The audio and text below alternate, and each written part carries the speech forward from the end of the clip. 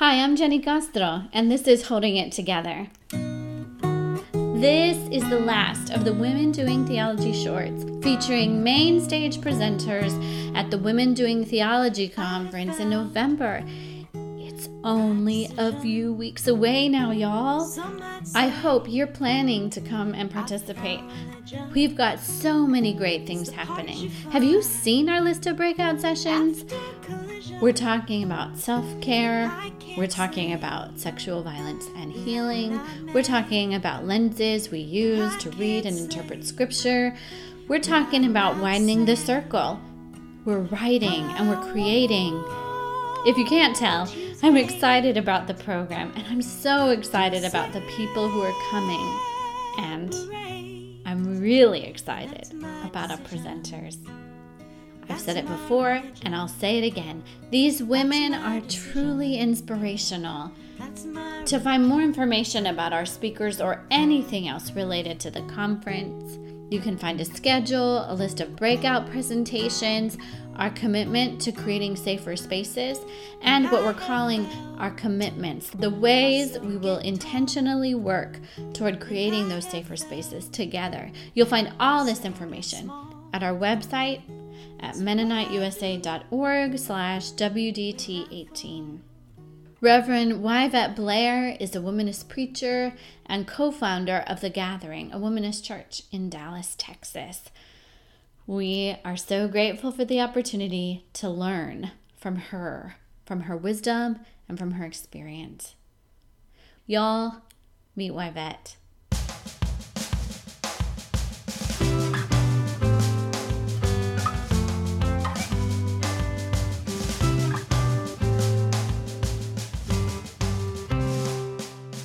I am Yvette, and I just want to say that when I tell people my name, I let them know that the Y is not silent, because when my parents named me, they had the sense that I would be someone who would always have something to say, something that would be meaningful. So I hope that I have lived into that name.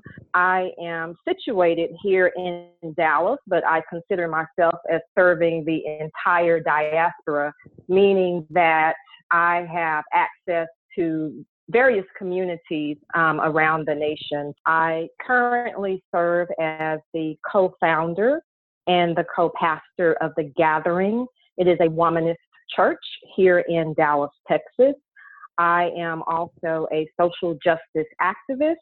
I am a food justice activist, and I am currently pursuing a Doctor of Ministry in land, faith, and food at Memphis Theological Seminary. And I just believe that God has called me to be a prophetic voice, especially during the turbulent times in which we live.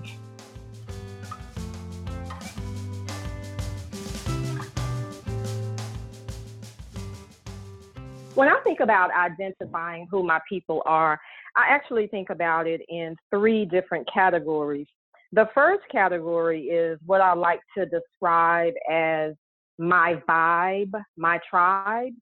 Those are the people who walk with me on a daily basis. These are the people that I hold in dear relationship, who I love, who I admire, who I honor. These are people who I trust. These are people who have shown that they love me, that they hold me accountable, that they are there for me. And so those persons are Irie Lynn Session, Camila Hall Sharp. They are the two co-pastors of The Gathering along with me. And then there's also my dearest friend and sister, Candace Green in Baltimore, Maryland.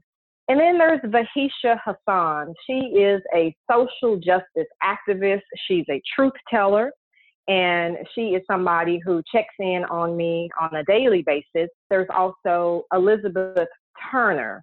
She and I were in local pastors licensing school together, and she is someone who has stood by me. She has used her voice to support me, and so I'm just grateful for her. And then there's also my niece, Nariana Sands. She is a millennial. She is a person who is emerging forth as a great leader She too is a truth teller, and she is unafraid to talk about social injustices. That's one category. The other category that I think of is the great cloud of witnesses. I think I would be remiss to say that those are not my people too, because they are. When I think about persons in my family, my mother, Tonette Moran Blair, who has gone on to be a part of the great cloud of witnesses, was very much who I would consider my people. In fact, my first people, because she is the person who was my biggest advocate, my biggest supporter and cheerleader. I also consider Matilda Blair and Mariah Blair. Just real quickly, I want to share with you that I had an opportunity to do a genealogy research study last year and came across Matilda and Mariah.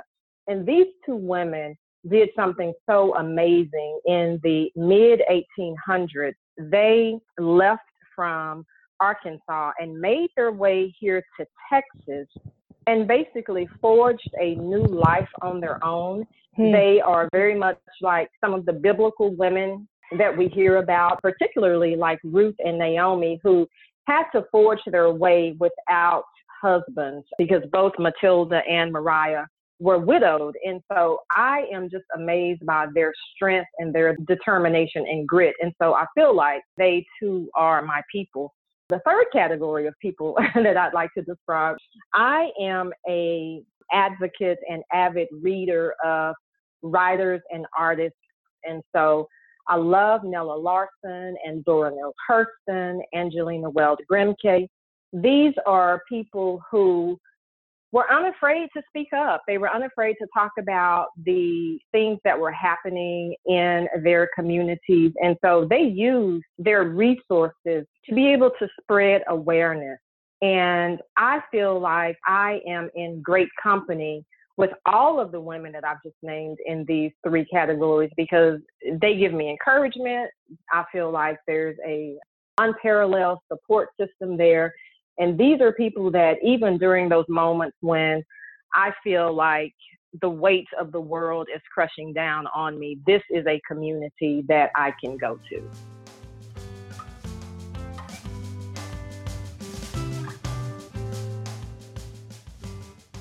Somebody who I feel like has really shaped and influenced me is actually a person from history, the journalist and social justice activist Ida B. Wells. As a journalist, she used her power of her voice. She used her power of the pen to be able to disrupt the dominant narrative and to liberate people from the margins. I think as a woman who herself was marginalized, that is, she was pushed to the side, she realized that even in the margins, that we can still shout our way to liberation. So when I began studying Ida B. Wells, I want to say that my background is in journalism too. So I immediately felt a connection to Ida B. Wells. I have understood my responsibility as an African-American woman who has been pushed to the margins to recognize that God has given me the power of my voice. And it's something that I want other women to understand, is that there is power in your voice. That's one of the things that Ida B. Wells did. She was unafraid to talk about what was happening during her time. She launched this anti-lynching campaign. She was such a powerful and prophetic speaker and writer during her time in Memphis, Tennessee. Even to the point when she came under attack, she did not let that stop her, because she recognized that part of her responsibility is to fight for those who don't have a voice, to fight for those who have been oppressed, to fight for those who have been marginalized. And so she did that. Everything that she did was rooted in her understanding of Christianity. Anytime we look at what Jesus was doing, Jesus was always going to the margins and meeting people where they were. And so I believe that the work of Jesus's ministry was very much social justice. And that's something that Ida B. Wells, that she understood it that way too. And so this sense of activism and how do you use your voice in a way that liberates people and that brings wholeness to these broken places. Over the years, that's something that I try to do in my writing, something that I've tried to do in my ministry, is to understand that the power of your voice is such that you can raise awareness, but that you can also shout out of marginalized places and shout your way to liberation.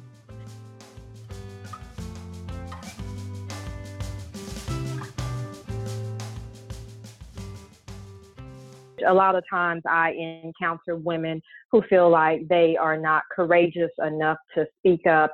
I feel like for those of us who understand our calling to be a prophetic voice, particularly those of us who are serving in ministry and who are serving in social justice, then we recognize that we have to have enough courage for those persons who are afraid to be able to help them to lift up their voices and to amplify their voice.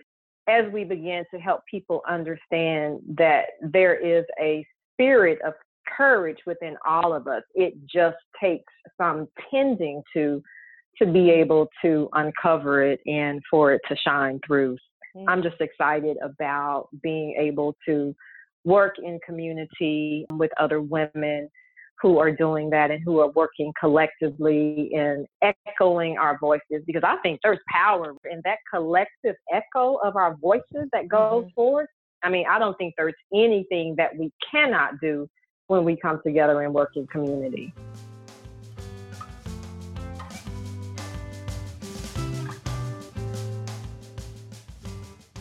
So one of the things that I like to do is to spend time in my garden. I have a small garden here at my home, and I see it as a time of communing with God and just going back to that basic sense of in the beginning when we're created, like understanding that we are a part of God's creation and that we are uniquely made by God. And God calls us to rest. The work that we do is so important, and even having that spirit of courage is also understanding that there are times when God will call you away from the work to simply rest, because you have to practice self-care. You can't be out there speaking for people and speaking against social injustices if you are experiencing fatigue, if you are experiencing dryness. So you have to find those ways that you can be watered as well. And so for me, gardening is one way. The other way that I feel like I tend to my spirit of courage is by writing. I love to write. I love to draw. And so I just spend some time just sitting, meditating, and just simply journaling about it, writing about it. Maybe it's a poem. Maybe it's a litany that I'm writing. Just being able to have an outlet to release, because I think that's so important in the sense of tending to yourself and taking care of yourself. Understanding that there needs to be a release. You can't be involved in all of these things that are happening and internalize everything, because when you do that, obviously it causes you to be sick, right? The way to make sure that that's not happening is to find a way to release it, to recognize that you can do the work. You can be passionate about the work, but be cautious about how you internalize all of the pain of the people and the circumstances and the situations that we're dealing with on a daily basis, because that can be so damaging to us and it just leaves us feeling so overwhelmed. So I would encourage people to look for those ways that you can find release.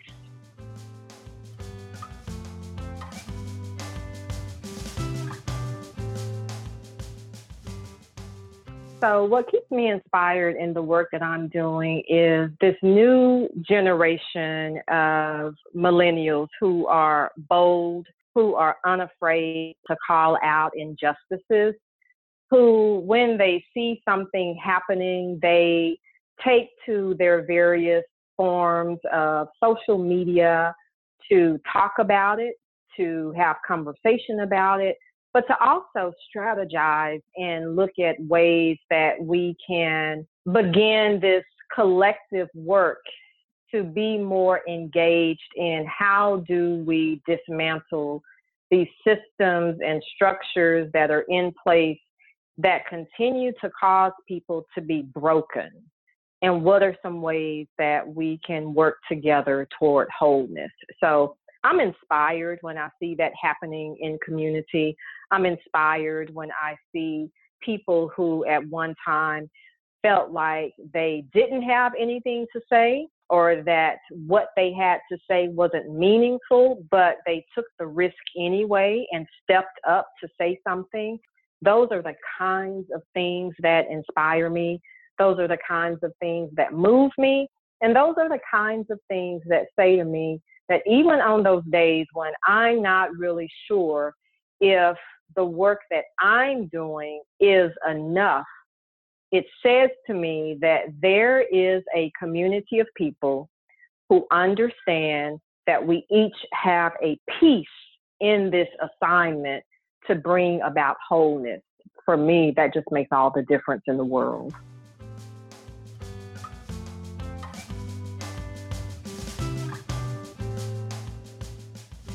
So if you haven't yet, it's not too late to register for the conference. We'll be talking about a revolution together with Reverend Blair, our other presenters, Carolina Hinojosa Cisneros, and Dr. Melinda Elizabeth Berry, and of course, all of you. Find out all about the conference and register at MennoniteUSA.org/WDT18. I want to thank Melissa Flora-Bixler and Chantel Todman-Moore, who helped make these shorts possible. They actually interviewed Dr. Berry and Reverend Blair. And can I just tell you, they've been incredible collaborators in planning this conference. Thanks so much, Melissa and Chantel, for all your work and creative energy. This episode was produced by me, Jenny Castro, with editing help from Shay Langley. Our theme song, My Religion, was written and recorded by singer-songwriter Addie Lichty. To find more music by Addie, look for Addie in the Subtracks on Facebook or Addie Lichty on YouTube. Holding It Together is a joint production of Mennonite Church USA's Office of Women in Leadership and the Mennonite Inc. Look for us on Apple Podcasts, Stitcher, Fireside, or wherever you prefer. We'll be back very soon to finish out the Breaking Silences series and finish up our first season. If you like what you're hearing, I'd invite you to rate and review us and share the podcast with your friends. I'm Jenny Castro. Thanks for listening, y'all.